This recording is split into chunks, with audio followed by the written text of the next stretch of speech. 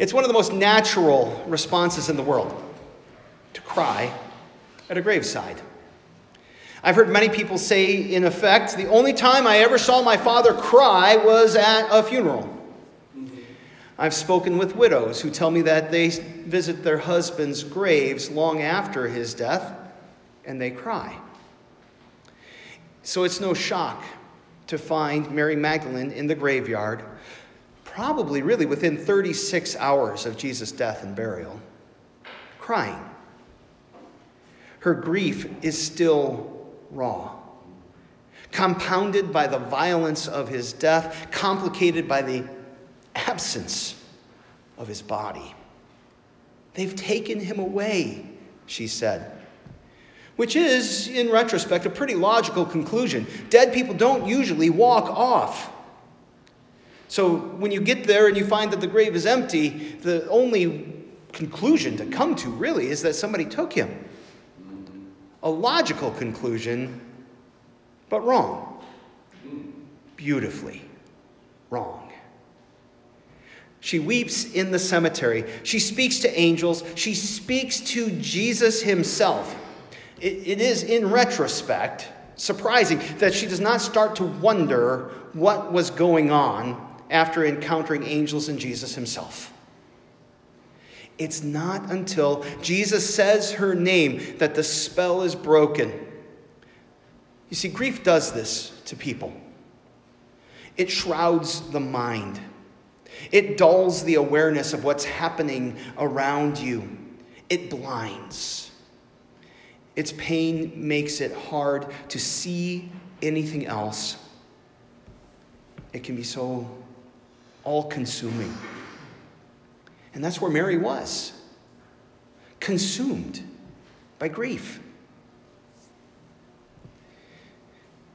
Overwhelmed by sorrow, crushed by violence and injustice of it all, until one word pierces her pain: Mary. And suddenly, there's joy. There's hope. There's life in the midst of death. Now a story of sorrow becomes a story of hope and happiness for Mary. Jesus is alive. He's risen from the dead. Hallelujah. Praise the Lord. That is good news. Good news. But not just for Mary. Death has been swallowed up in victory. You see, these bodies, these ones that we live in, they're perishable. But because the perished one, Jesus, rose from the dead, we will be raised imperishable. These bodies are mortal. But because the immortal Son of God chose mortality and died for us, we will be raised to immortality. And in that day, we will clearly and boldly ask, "Oh, death, where is your victory? Oh, death, where is your sting?" For now, however, we still weep at cemeteries, don't we? To be sure, we believe and we pray, thanks be to God, who has given us the victory through Christ Jesus. But we often pray that with tears in our eyes. Tears in our eyes, but faith and hope in our hearts.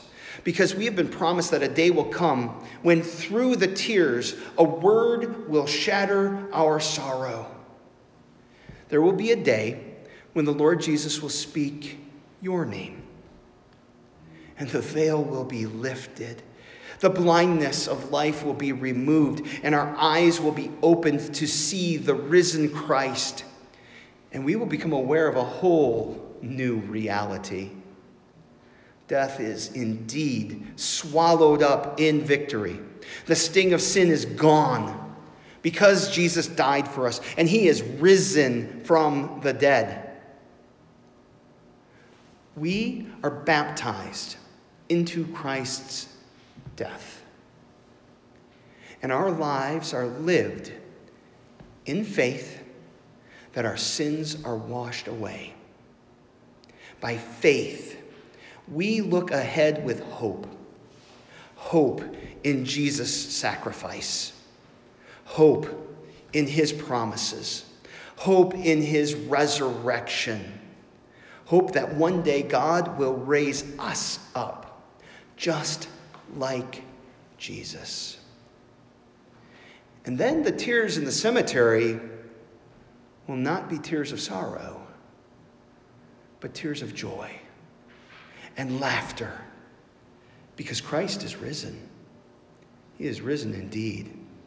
Hallelujah. And we will rise too. Amen.